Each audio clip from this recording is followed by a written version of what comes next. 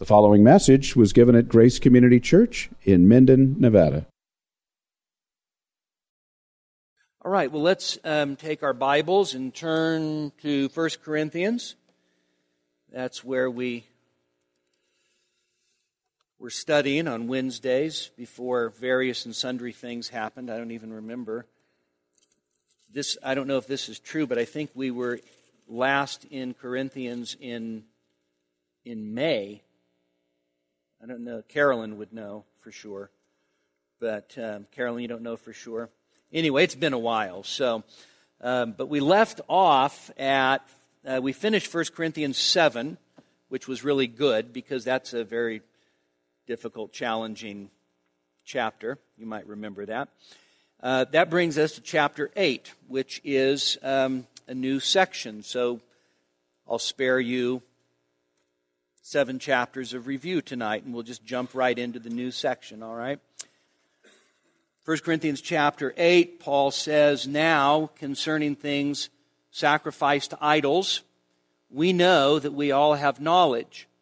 Knowledge makes arrogant, but love edifies. If anyone supposes that he knows anything, he has not yet known as he ought to know, but if anyone loves God, he is known by him. Therefore, concerning the eating of things sacrificed to idols, we know there is no such thing as an idol in the world, and that there is no God but one. For even if there are so-called gods, whether in heaven or on earth, as indeed there are many gods and many lords, yet for us there is but one God, the Father, from whom are all things, and we exist for him, and one Lord Jesus Christ, by whom are all things, and we exist through him. However, not all men have this knowledge, but some, being accustomed to the idol until now, eat food as if it were sacrificed to an idol, and their conscience, being weak, is defiled. But food will not commend us to God. We are neither the worse if we do not eat, nor the better if we do eat. But take care that this liberty of yours does not somehow become a stumbling block to the weak. For if someone sees you, who have knowledge, dining in an idol's temple, will not his conscience, if he is weak, be strengthened to eat things sacrificed to idols? For through your knowledge, he who is weak is ruined, the brother for whose sake Christ died. And so, by sinning against the brethren and wounding their conscience when it is weak, you sin against Christ. Therefore, if food causes my brother to stumble, I will never eat meat again, so that I will not cause my brother to stumble." Well, we get to this section in 1 Corinthians chapter 8, and you might just ask yourself, what in the world does this have to do with me in the 21st century? I have never, ever, ever been tempted to eat meat sacrificed to an idol. Okay? Now, there are some cultures today where this still is very much an issue. But as we start this, I want to give at least 5 sort of introductory remarks, set up the passage for us. So first, this section is so incredibly important that it goes from chapter 8, verse 1, all the way to chapter 11, verse 1. Okay? So 8, 9, and 10, 3 solid chapters are devoted to idol meat. All right? Now, this is not the only place where the Bible addresses meat sacrificed to idols. All right? You might remember in Acts chapter 15 at the Jerusalem Council when Gentiles were coming into the faith, the Judaizers were trying to compel them to be circumcised, so a council is called, and there is what was called the Jerusalem Decree, and one of the things that the Gentile Christians were commanded was not to eat meat sacrificed to idols. All right? There's also 2 references in the book of Revelation, chapter 2, to eating meat sacrificed to idols. That's also in direct connection with fornication. And the reason is because eating meat sacrificed to idols and fornication were both activities that took place in pagan temples. All right? And so the New Testament deals with meat sacrificed to idols, in a sense, somewhat briefly. But what Paul is doing here is Paul is dealing with the subject pastorally. The Corinthians are making an issue of this, and we'll talk about what that might have looked like. And as a result, what Paul does, starting in chapter 8, verse 1, all the way to 11:1, is he gives a very long and complicated argument. Okay? So just as a reminder, the way that you read your Bible, as you read it, and especially when you're in the epistles, what's happening is typically arguments are being made. And you try to read and follow the argument.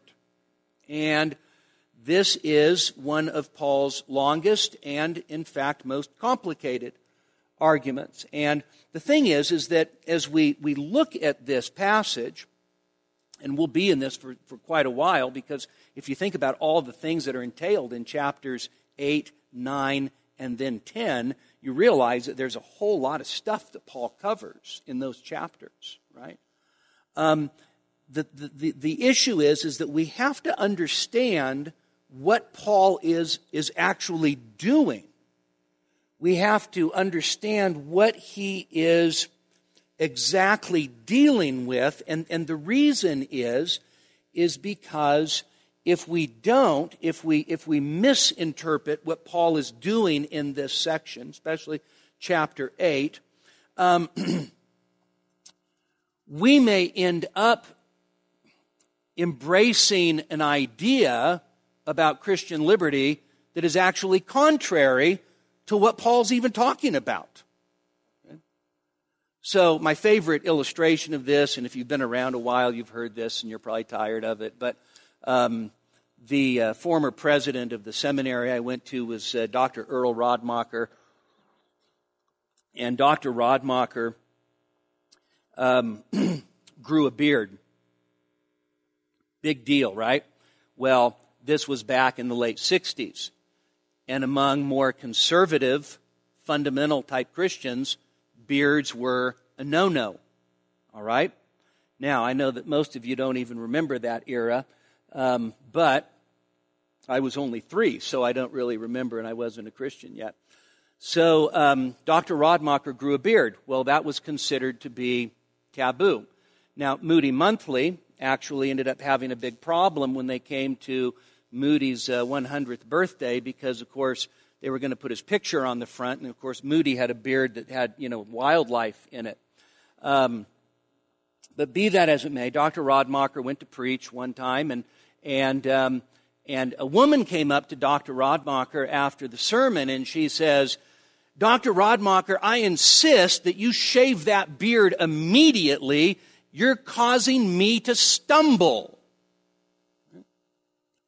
And he says, "Ma'am, the only way I could be causing you to stumble is if I were tempting you to grow a beard."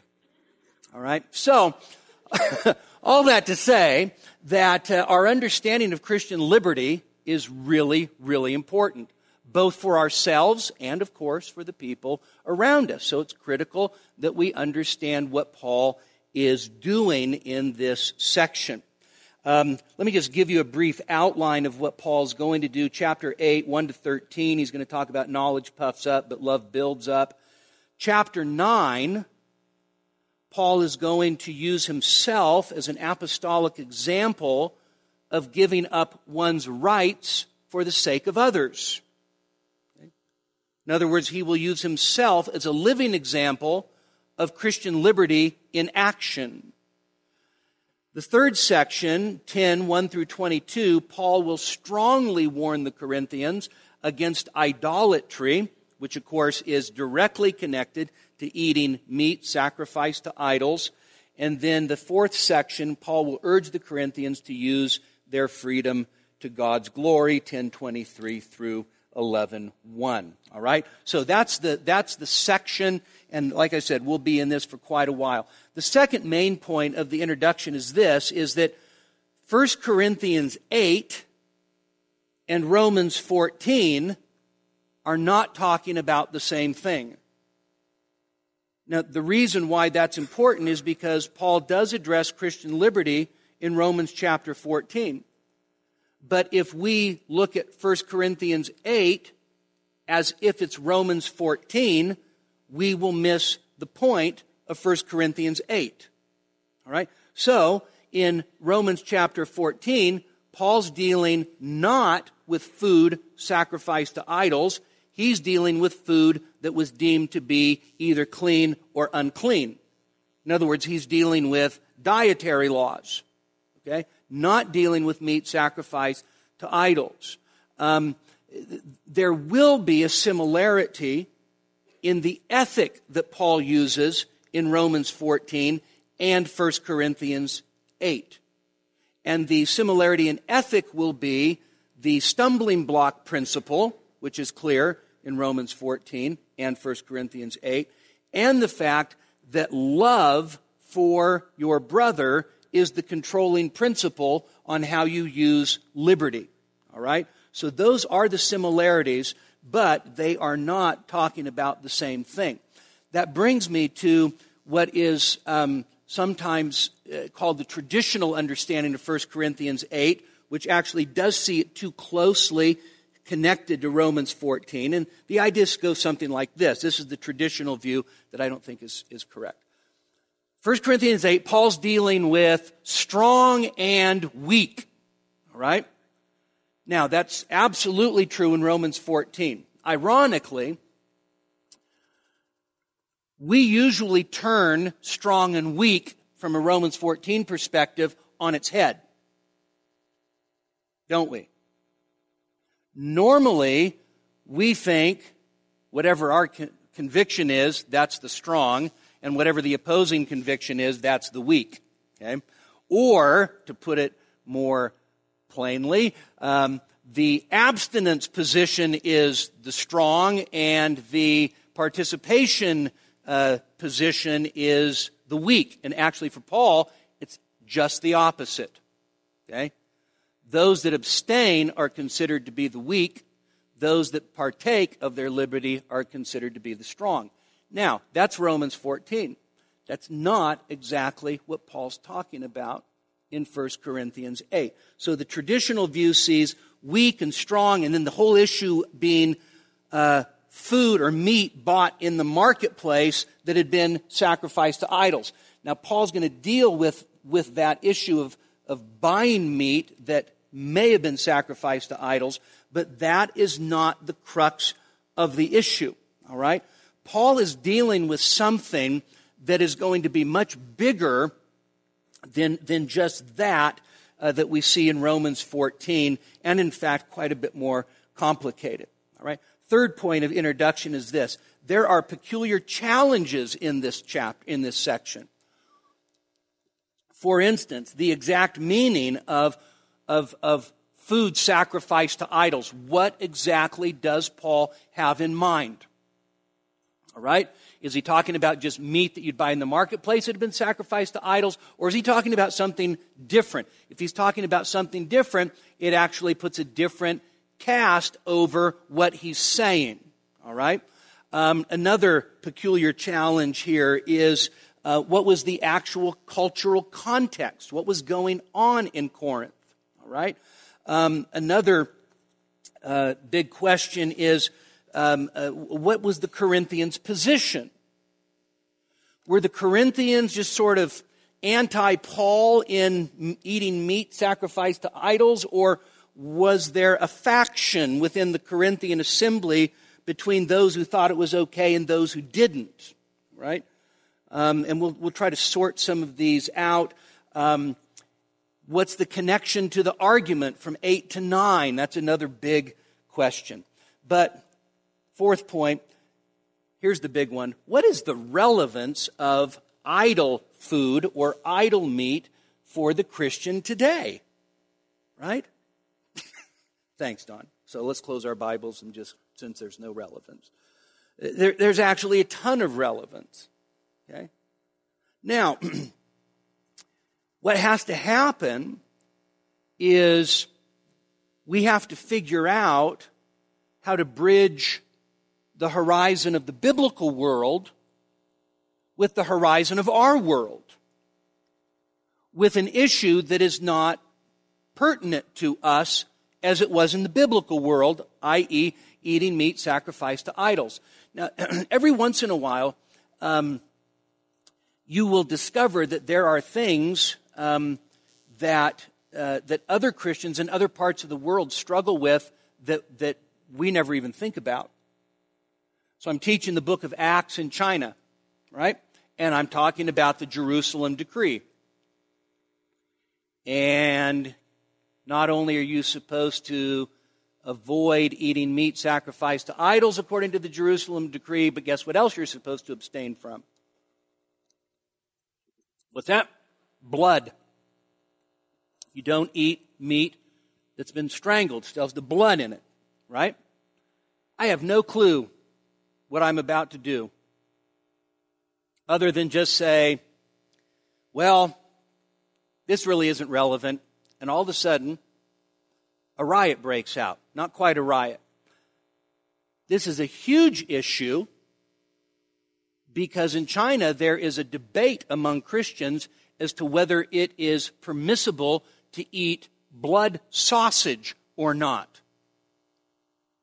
They collect the blood and then coagulate it and put it in sausage. And so my question to them was really simple. It wasn't even a biblical question. It was just, why would you do that? Okay? And which they thought was funny. But here they were dealing with something that most of us never even thought about. Right? But for us, this is really not a big deal, right? We don't have to worry about eating something that was sacrificed to Zeus. Okay? So, again, how we understand this ends up being really crucial because if we misunderstand what Paul is saying, then we will most definitely misapply what Paul is saying, right? This is why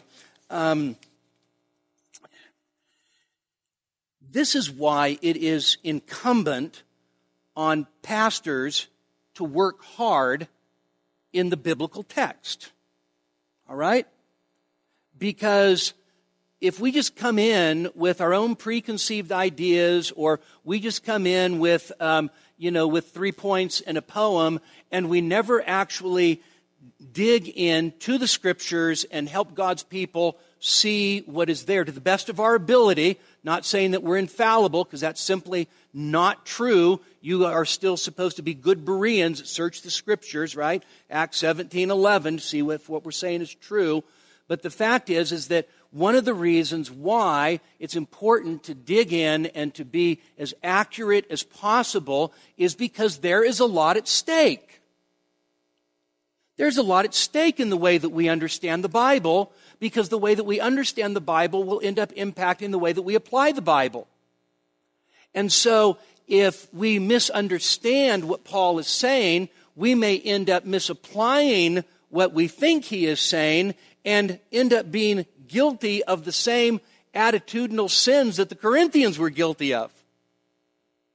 So it's important that we understand what the text is saying. All right? And then finally, by way of introduction, and I just alluded to this, that is, there's a magnitude to this text that we often we think, oh, food sacrificed to idols, don't have to worry about it. And yet, Paul talks about destroying a brother for whom Christ died. So there is a lot at stake in this text. In fact, when we read what Paul ends up saying, especially in the latter section of 7 to 13, we begin to realize that the Corinthians were conducting themselves in a way that was endangering the spiritual well-being of their church family. And the last thing that we ever want to do is imperil somebody because we think we have certain rights. Paul is going to give us a perspective on how to live out the Christian life with each other that is compelling and transcends culture and transcends the issues of meat. All right? And so we would do well to pay attention. All right? Okay, well, all we're going to do tonight is just verses 1 through 3. And so, verses 1 through 3, knowledge and love. Now, notice what Paul says, now concerning things sacrificed to idols. Now, that little now concerning, anybody remember? I know it's been a while since we've been in 1 Corinthians, but anybody remember what that little now concerning does? What it is? Okay, he's changing topics, that's for sure. Something they brought up, all right? We know this. We know that they wrote to him, and it could have been a series of questions, okay? Because what he says in chapter 7, verse 1 is now concerning the things which you wrote to me, right? This little construction, now concerning. So as Paul goes through 1 Corinthians, and he has this now concerning, it almost certainly is a tip-off that this is pertaining to something that they have either specifically inquired about or something that they specifically brought up. All right? And so he says, now concerning, and it's just one word in the Greek text. Things or meat sacrificed to idols. That's just one word. By the way, the word that Paul uses is a compound word that is not found anywhere in the papyri, in the literature up until the time of Paul. So you know what that leads us to perhaps believe? Is that Paul actually is coining a phrase. And it is not a good phrase because it's connected with the word idol. All right? Anytime you say idol, okay, it's not going to be good, right? Unless it's idol smashing, right? It's apart from idol smashing, all other idol compounds are usually bad. And so here Paul says what we've translated, meat sacrificed to idols, all right? Now again, the traditional view just says that what is in view here is idol meat that's sold in the marketplace, and Paul will deal with that later, but I don't think that that's exactly what he means right here.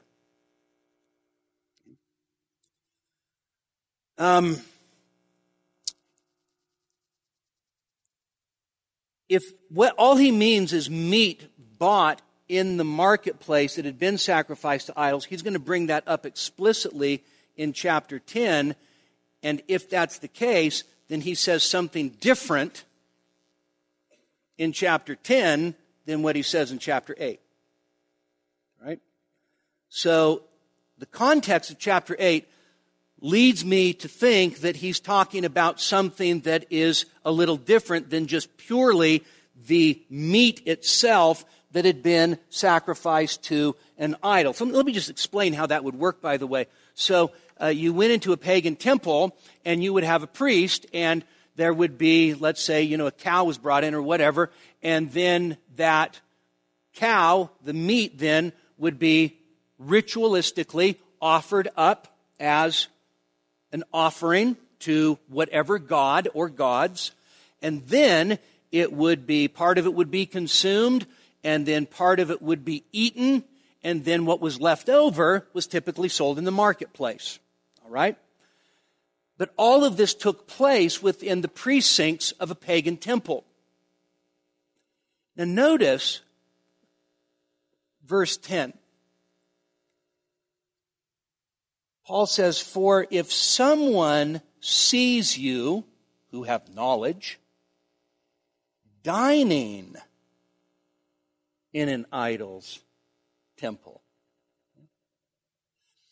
I think that what Paul is dealing with here as he starts this section out was actually participation in a cultic meal being held in a temple. So it's not just simply the meat itself, it's the meat in the precincts of the temple that they are eating. And you say to yourself, why in the world would they do that?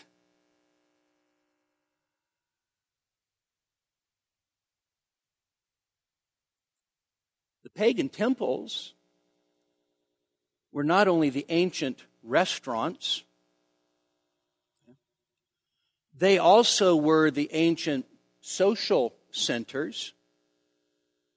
So, your kids have a birthday, you go where? To Chuck E. Cheese, right? In the ancient world, your kid had a birthday, what'd you do?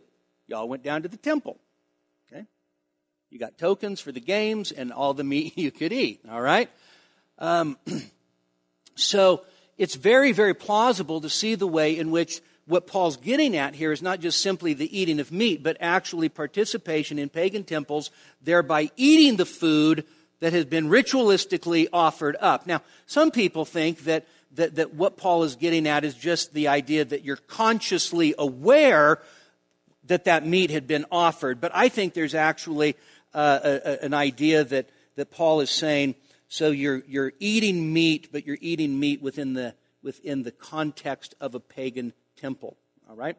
So, let's assume that that's what he's dealing with. And then he says this, we know that we all have knowledge. So anybody have the ESV? I know you do. Anybody notice what the ESV does with that statement? What's that? It's in quotes. Okay? The reason it's in quotes is because most New Testament scholars think that this is yet another Corinthian slogan. So it's in quotes. So now this is a little interesting because Paul says, now concerning eating meat sacrificed to idols, we know we all have knowledge. Now that doesn't seem to actually follow, but in reality it does. So it's a Corinthian slogan. So the Corinthians, remember, the Corinthians were way ahead of their time. They were operating on the basis of bumper sticker theology long before there were bumper stickers, all right? They had these little slogans, Christians aren't perfect, just forgiven, all things are lawful for me, we all have knowledge, right? They had a whole list of things. So, the food is for the stomach and stomach is for food, right? This is their whole theology. You can put it on little Post-it notes. And so, here's one of their slogans. We all have knowledge. All right? Now, remember the Corinthians loved certain things. They loved rhetoric, right? They loved the polished speech. They loved the ability to persuade. They loved Sophia, that is, they loved wisdom, or at least what their perception of wisdom was. They loved spirituality, which was completely foreign to what Paul meant when he talked about things of the Spirit. And they also loved knowledge, or gnosis, right? They loved it. They loved those things because all of those things fed into their own spiritual elitism that is what was the bane of the Corinthian church. And so this little slogan, we all have knowledge, in all likelihood was their justification for attending pagan feasts and eating the food sacrificed to the idols in the temple precincts. Someone could say, why in the world would you do that? And the Corinthians could say, hey, we all have knowledge. We all have gnosis. And for them, remember, the Corinthians typically are not expressing the real conviction they have about something. They're usually giving an excuse as to why they're doing something. Okay? They'd make perfect Americans. Okay? So the Corinthians would say, food is for the stomach, and the stomach is for food. And you know what they meant by that? 1 Corinthians 6. Sex is for the body, and the body is for sex. This is our little aphorism to justify us living how we want to live. Okay?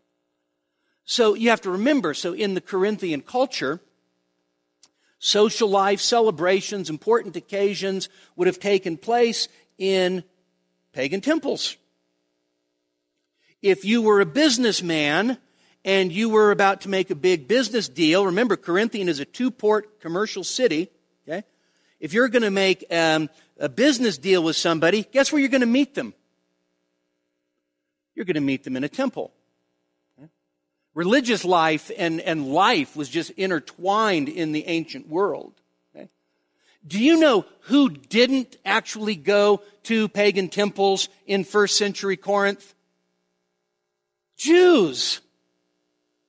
And guess what? The Jews were social outcasts. They were considered to be the odd man out. And so you could imagine the Corinthians not coming from a Jewish background, but coming from a Gentile background, and they think to themselves, you know what? How else am I supposed to witness to my pagan friends unless it's around the table at the temple? Right? You can also think of the way that not only would this be socially awkward to refuse to go to the temple if invited. Okay? So let's just pretend for a minute that Jason, that's a Greek name, right? Jason and the Argonauts, right? So Jason, let's say Jason, before he's converted, is a pagan, all right?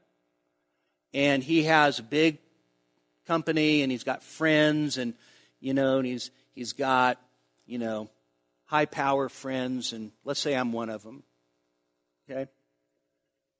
And I get converted.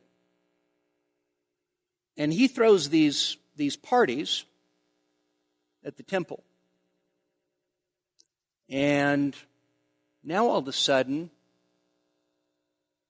that little social network that I'm very much identified with, Jason says, hey, next big meat-eating pagan festival party where we'll discuss, revenues is next Monday.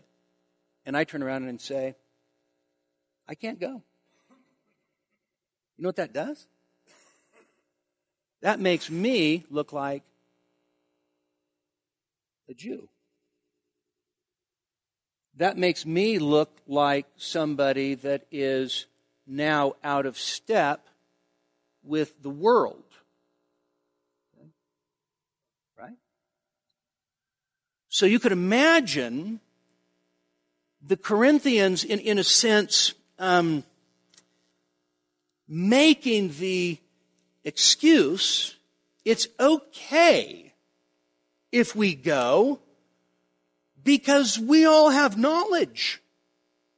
Now, I think that knowledge is going to be very specific of what they're going to talk about, but also you had trade guilds.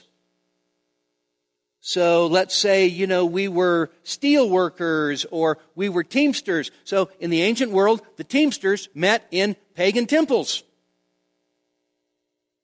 This is where they met. This is where they did their business. So if I'm a part of some guild, right? If I'm in a trade guild, and now all of a sudden, let's say it's the Game Warden Guild, all right? And the Game Warden Guild is just notorious for going to pagan temples and eating and drinking too much. And now, here I am, a game warden, and very much my position depends on this network, this guild that I belong to, and I say, I can't go. What does that do? So as far as society, as far as work, as far as career, I mean, everything is tied up. And so you could well imagine they don't want to be the social outcast. They don't want to be the odd man out. They don't want to be now, in a sense, shut out of the networks that they built up and belonged to. And so they were basing their ethical decision of participation in temple activity on the basis of knowledge. We all know, and this comes right from the text, there's only one true God. We all know that an idol is nothing in the world. We all know that food doesn't commend us to God one way or the other. All of those things, by the way, are right there in 1 Corinthians chapter 8. And so you could imagine, here's their little slogan, and it justifies what they're doing. Because we know better. Richard Hayes actually kind of paints for us what could have been very much the picture, the background. He says, those Christians who fear defilement from idol meat are simply ignorant and superstitious. Right? We know. We've got the knowledge.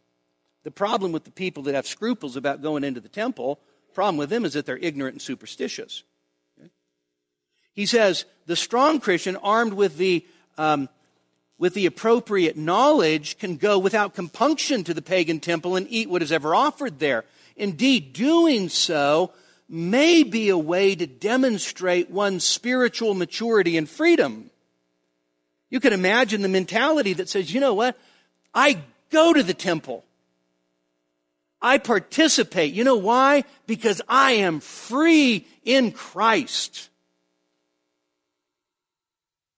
Boy, you start talking like that, you start bragging about how far you can push the envelope because you're free in Christ, you're probably on a wrong path. He says the Corinthians who advocated this position, maturity, freedom, may actually have argued that their more scrupulous brothers and sisters should try to build up their strength of their own consciences by attending such ceremonies and eating the idol meat. If they would only do that, they would see that no harm comes of it, and their consciousness would be raised. The Corinthian letter probably appealed to Paul to set the record straight by encouraging the weak to overcome their qualms and enter the world of spiritual freedom enjoyed by those who possess knowledge. Okay? So I think that's plausible. You have these people that are boasting of their freedom and what they can do in Christ, and then you have them looking at these people that are saying, you know what, I can't do that. That used to be part of my old life. I can't do that. I can't go there. I can't participate in that. And they would say, look, we all have knowledge, and you know as well as we do that there's only one God, and you know as well as I do there's no such thing as an idol, and you know as well as I do that food doesn't commend you to God. And so what you need to do to kind of become more mature like me is you need to come to the temple with me and have a big T-bone steak that's just been offered up to the gods. And that's what will help you. In other words, they're making ethical decisions based on their sense of what they thought they knew. All right? That is on the basis of knowledge. Now, Paul does not say, we all have knowledge. Well, that's not true. That's not what Paul says. What he does is he rebuts the Corinthian slogan, not by saying it's untrue, but by giving a qualifier that should recast it. We all have knowledge, the Corinthians would say. And then Paul turns around, and what does Paul say? Paul turns around and says, knowledge puffs up. love builds up. Now, this most definitely is Paul's retort to the Corinthian slogan, knowledge puffs up, it makes proud. I love in Bauer, Art, and Gingrich, this word for puff up is to cause to have an exaggerated self-conception. Okay? Has Paul already dealt with pride in the Corinthian church? Just say yes and you'll be right. Okay? Yes, good. Yeah, he dealt with it in chapter 4, 3 different times, and chapter 5. For Paul perceives the fundamental problem of the Corinthians to be their own pride. Their own pride, their own spiritual pride is bolstered by the fact that they thought they were so mature, they were so spiritual, and Paul turns around and he says, you know what knowledge does? Knowledge puffs up. Knowledge makes arrogant. In other words, the use of gnosis, the use of knowledge, can be destructive. Why? Because it can lead to pride. And when it leads to pride, it insists on its own rights. And when it insists on its own rights, it focuses on self instead of others. And so Paul says, knowledge puffs up. And so you could imagine this is what fuels the Corinthian elitism. We have more of the Spirit. We have more knowledge. We have more maturity. We have more this. We have more that. And boy, if only the whole Christian world could be more like us, Jesus would come back, no doubt. Paul then turns around and says, love edifies. Love builds up. Okay? This is interesting. It's not knowledge that builds up. It's love that builds up. Calvin makes this powerful comment. He says, accursed be that knowledge which produces arrogant men and is untouched by a concern for other people's welfare. So love puts other people first. Knowledge typically puts the knower first. Paul then says in verse 2, he says, if anyone supposes that he knows anything, he has not yet known as he ought to know. There's a good chance that the text should be shorter than that. If anyone thinks he has come to know, they do not know as they ought. Okay? Paul's not talking specifically about knowing specific content things. He's talking about a mentality that basically says, if anyone thinks he has arrived when it comes to knowledge. So the tense of the verb bears this out. If anyone thinks that he has arrived when it comes to knowledge.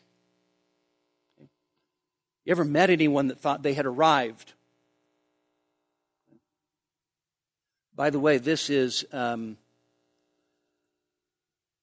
the Achilles heel of young men. Right? They think they've arrived. And there aren't very many young men who are exempt. I remember after my first semester at undergrad at Biola, so Bible college. First semester. I came home, and my dad says, "So you learning anything?" I'm like, "Oh yeah, I'm learning a lot. And there's a lot of stuff that I'm absolutely confident in." And he says, like, what? You have to know my position now for this to be funny. That the tribulation is reserved for the nation Israel, and the church will not go through the tribulation. And he's like, so you know that for sure? And I said, absolutely. I'm so pre-trib, I don't even eat post-toasties anymore. Okay? Now, all right, so guess what? I didn't know anything. Right? And in fact, there's an axiom as you grow, and that is, the more you know, the less you realize you know. Right? And so here's the Corinthians, and like, we all have knowledge, and Paul says, if you think that you've arrived, you don't know anything. Because the first thing you ought to know is that you haven't arrived. And so here he is, and so Paul turns around and he says, they don't know as they ought, and that they haven't even begun to understand anything. Okay? So this is the great thing too about raising sons, is that by the time they're 13, they know absolutely everything. In fact, when one of our sons arrived at complete knowledge, I looked at Ariel and I said, we don't even need Google anymore. We just ask Alex, right?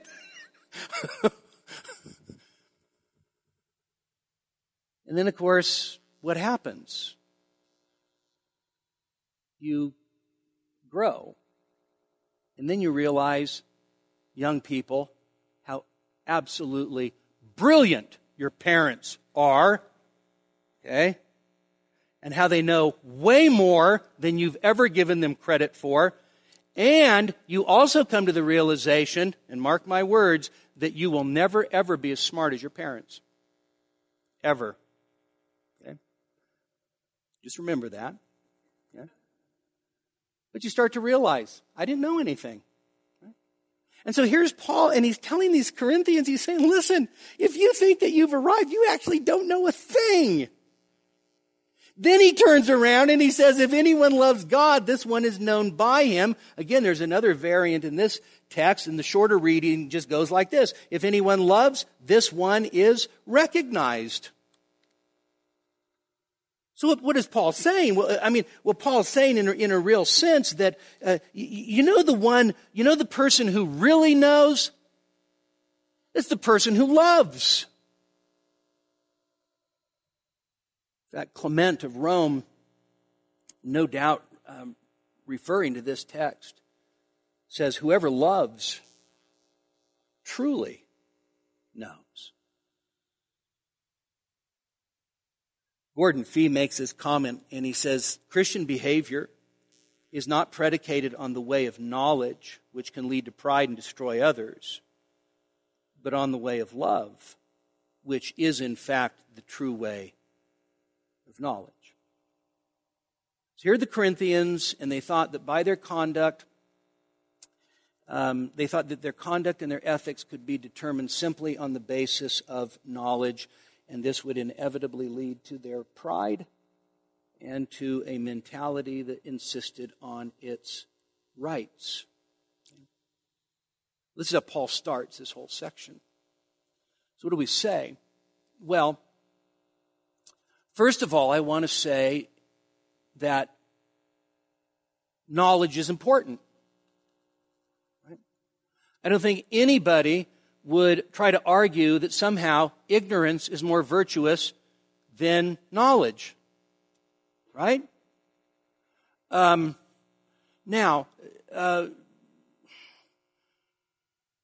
are many of God's children who are very simple in their faith, who have a very basic understanding of the gospel and a basic understanding of who God is and who they are, and there is no great sophistication. They've never given two thoughts to the doctrine of impassibility, let alone supralapsarianism. They don't care. but they know God. Right? But that's not to say that the Bible does not tell us that knowledge is important. Right? In fact, we are supposed to add knowledge to our virtue. 2 Peter 1, 5, and 6. At the end of that letter, what does Peter say? But grow in the grace and the knowledge of our Lord Jesus Christ. And so, as Christians, we should always be trying to grow in our understanding. We should always be trying to grow in our knowledge. Again, there's no virtue in being ignorant. There's no virtue in being simple-minded. There's no virtue in not knowing the things that we, in fact, should know because they're in the Bible. So knowledge is important. And we should all have a desire to want to grow in our knowledge of God and His Word, right? But we have to understand that although knowledge is important, knowledge can, doesn't have to be, but can be dangerous. Knowledge can be dangerous when it is not tempered with love. Knowledge can become dangerous when it is joined to our pride. And in fact, there can be a spiritual pride that is based on what I know, what I've read, that simply looks with contempt at other people who haven't read the same stuff that I've read. R.C. Sproul used to talk about the cage stage. You ever heard of the cage stage? A person comes to the doctrines of grace. R.C. Sproul says when a young man comes to the doctrines of grace, you know what you should do? Lock him in a cage. Why? Because the zeal and then sometimes the pride can make this person really an unpleasant person to be around. Because all they want to do is what? Win arguments.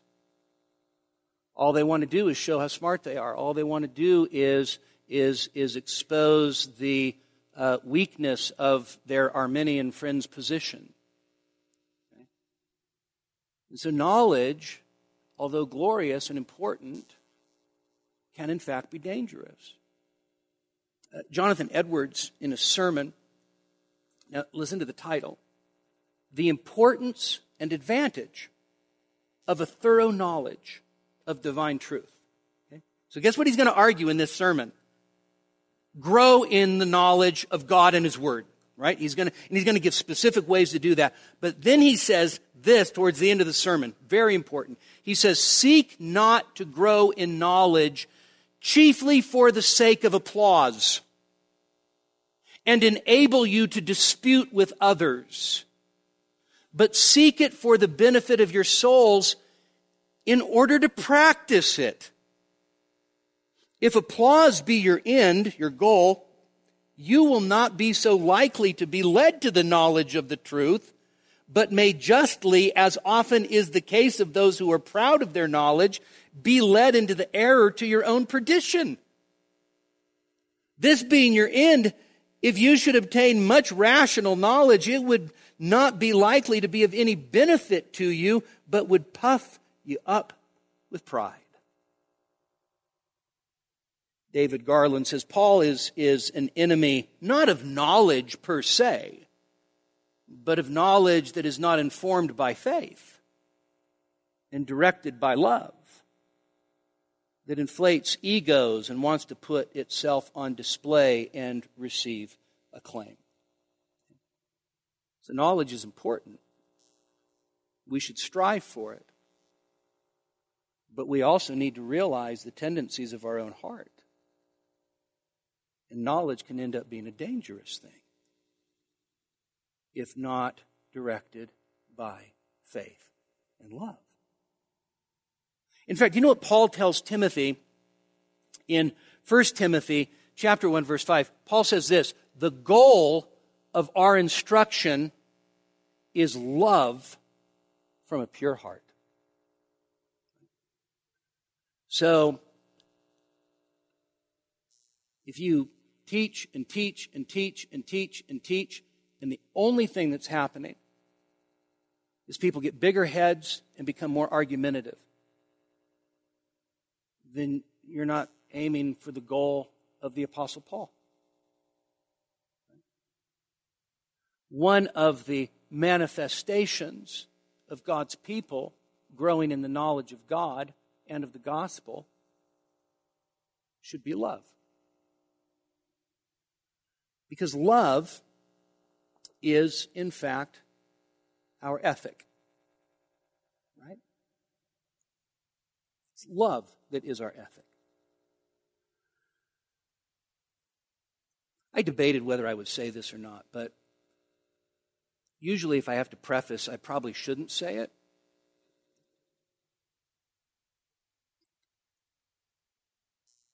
Christians on social media dishearten me with what seems to be a virtual, universal lack of love for each other, but a love for arguing. Has anybody ever won a Facebook argument?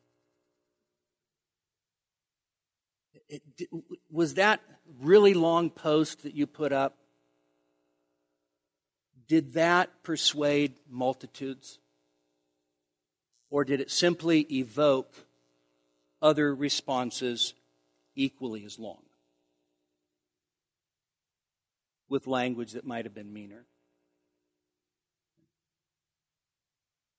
We need to watch how we treat each other, how we speak to each other, whether it's face-to-face or, even more dangerously, really on social media, because guess what's really easy to do? If you don't have to look somebody in the eyeball, it is really easy to be a nasty jerk for the sake of an argument. And Paul would say, knowledge puffs up.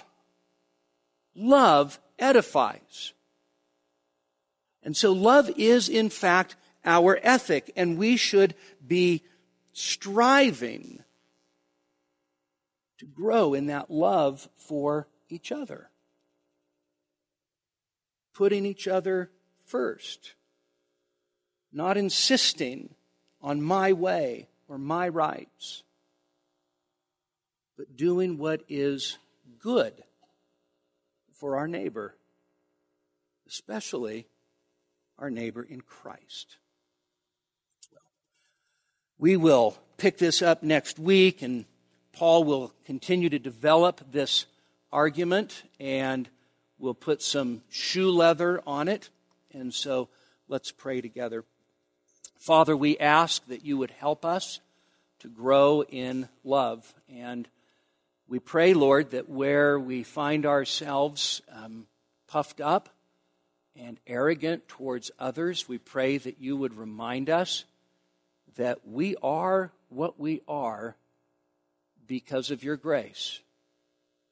What do we have that we did not first receive? And if we received it as a gift, why do we boast as if we didn't? And so, Father, we pray that you would help us even tonight. Help us to be those that guard their hearts and Lord, who are motivated by a love from the heart for those around us. In Jesus' name, amen.